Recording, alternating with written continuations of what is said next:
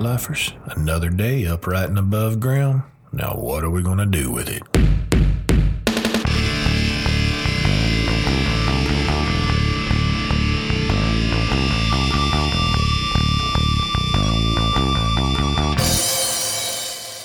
This is the Laws on Life podcast. I'm your host, Eddie Laws, and I'll be your tour guide on this little adventure. If this is your first time joining, welcome. If you've listened to us before, welcome back.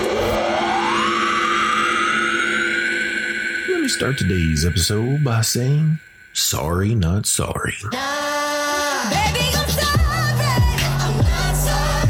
Baby, I'm sorry. I'm not sorry. I guess Demi Lovato was onto something there, but what an oxymoronic sounding phrase. However, it is one that I personally think more people should adopt, and at least to some degree. It insinuates that one feels empathy, but without total regret. Kind of a, you're not going to like this, but it's important to me, and you're going to have to deal with it somehow kind of thing. I personally wish I would have adopted this motto a little sooner in my life. You see, back in the day, I was typically considered to be too nice. I know, shocking, right? It sounded absolutely ridiculous to me, and I never fully understood what it meant. Aren't we supposed to be nice? Then why the hell would it be seen as a negative trait? I mean, even at a younger age, girls always seem to be attracted to the bad boys, or at least put off to some degree by the too nice ones. And then there's that saying, nice guys finish last. Well, yeah, because they're usually holding the door for everyone else. What do you expect? This conundrum continues to baffle to this day, sending mixed messages to poor unsuspecting individuals. Well, I think I may have finally figured out why. People do want others to be respectful and considerate, nice. But just like with anything else, it's when you add that little too to it that it becomes out of proportion and susceptible to an adverse impact. Yep, it's sad but true. Excessive selflessness may be sending the wrong message to others. In essence, it unintentionally implies that what you want doesn't really matter. If your idea or existence is not important enough for even you to consider, then why in the world would others want to? Just realize there is no rule out there that states you cannot be courteous and still have a say. One of the telltale signs of this too nice disposition is constantly saying you're sorry for everything. PSA, you don't have to be sorry for doing what you feel is right, just because some others may not agree. So the next time you start to apologize to someone, make sure you have at least considered your intentions and priorities as well. It's okay to empathize the disappointment, just don't devalue yourself in the process. Now to clarify, I am not advocating for total selfishness here either. The same deal applies. Excessively focusing on your wants says that you are all that matters. Although these days people do tend to overlabel you as such if you even dare consider yourself in the equation. But hey, haters gonna hate. Just remember, you do matter too. And the excess of anything, yes, even niceness, can cause issues. Now you may be asking yourself what instigated this little discussion. Well, I felt bad for not publishing last week's episode on time. For that, I'm truly sorry. However, competing priorities of family and the holidays presented, and I had to choose. For that, I'm not sorry. However, I did see this as a good opportunity to demonstrate how last week's element, expectation, can easily go awry. As you may recall, expectation is made up of not only intention, but also attention. Now, I had every intention of doing it all. But because I do not have unlimited time and resources, I was not able to give it the attention it duly required. thus our current situation.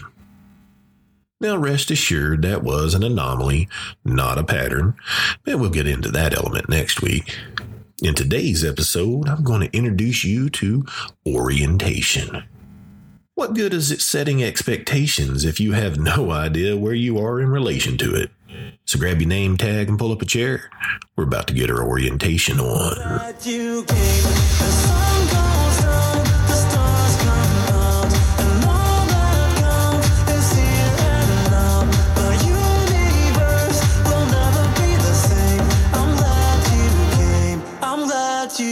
Now, I'm no professor, but I have been an instructor of countless classes covering a wide range of subjects over the years. And one of the first things we typically perform up front was orientation. It usually included things like where the exits and facilities were, maybe our names and an outline of the expectations, objectives, rules, stuff like that.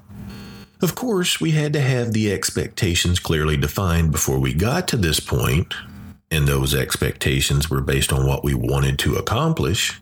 Dang, that sounds awfully familiar, doesn't it? Yep. It's the same pattern we've been discussing here in the Life Cube all along. You'll start to notice the emerging pattern more as we go along. So what exactly is the point of an orientation? Well, glad you asked, because now I got to tell you. Its purpose is to simply let you know where you are in relation to where you want to go. In a classroom setting, it could be your physical proximity to another location, say a bathroom, or even your intellectual one, as it relates to where your knowledge is currently versus where it should be by the end of the course. This activity comes in quite handy when you really want to get somewhere. Think of it as your figurative GPS. If your expectations act as your destination, then your orientation will keep you apprised of your current location. And just because Waze took off Mr. T from their application doesn't mean you can't use his voice in your head to update yourself, if you want to. Where you at, fool? Yeah, I'm still a little bitter about them taking him off their navigation system, but I digress. How else are you going to know when to adjust your direction? Can't really just set off towards an objective and not course correct along the way, can you? Nope. But knowing where you are, aka your situation, that's the first core particle. Combined with interpretation, or what that information means, the other half, you'll be able to obtain your orientation. Well, kind of. You still need that last particle, the repelling one, to make it whole. In this case, it's filters. Now, if you don't remove your filters, you could end up in a completely different place, as you will not get an accurate reading of your true location. This is one of the trickiest and most crucial pieces of this element, as we do tend to like our filters. They make everything all pretty and nice, but they are still an illusion, and it is best if we do not cloud our efforts with false information. Save those for your social media. These filters typically include things like prejudice and bias, as well as preference. Applying them to a situation could lead us to potentially rationalizing things away, in turn, blinding us to the truth. Just remember, if you are honest with yourself, you'll get an honest reading. Otherwise, you may end up fooling yourself, at least for a little while. At some point, reality will arrive and set things straight. So if you truly want to get where you're going, make sure you check in on your situation routinely and interpret it properly without all those filters. Well, just don't do it too much or too little. You want to be aware so you can adjust, not paralyzed by overanalysis or blindsided because you are completely oblivious. This element is just as vital as all the rest because once you have your motivation and know what is significant, set your expectations so you know what is relevant, you can then monitor your orientation so you know your proximity. This element is the first to reside in the present phase, or what I like to call actuals. Expectations, they remain in the past and are but mere potential, while anticipation, that's the element we'll be discussing next week, resides in the future, also as potential. How appropriate.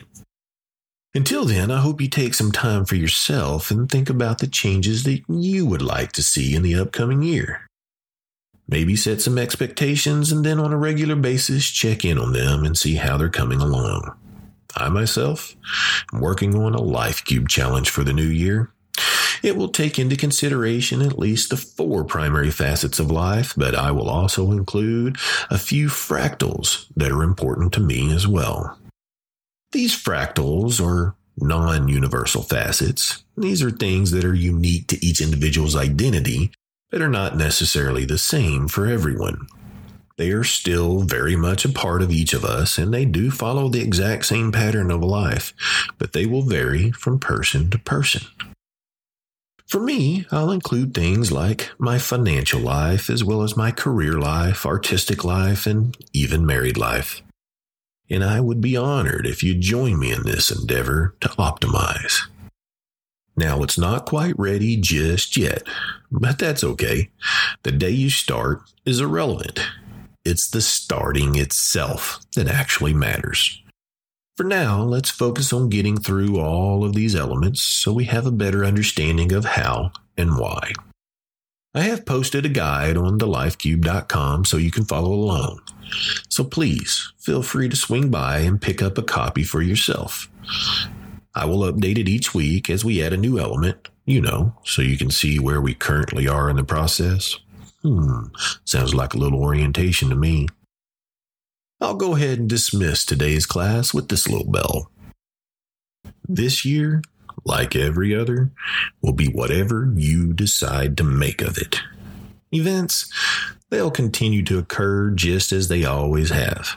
However, if you would actually like to try and have a say in the matter, then you better start getting your life squared away.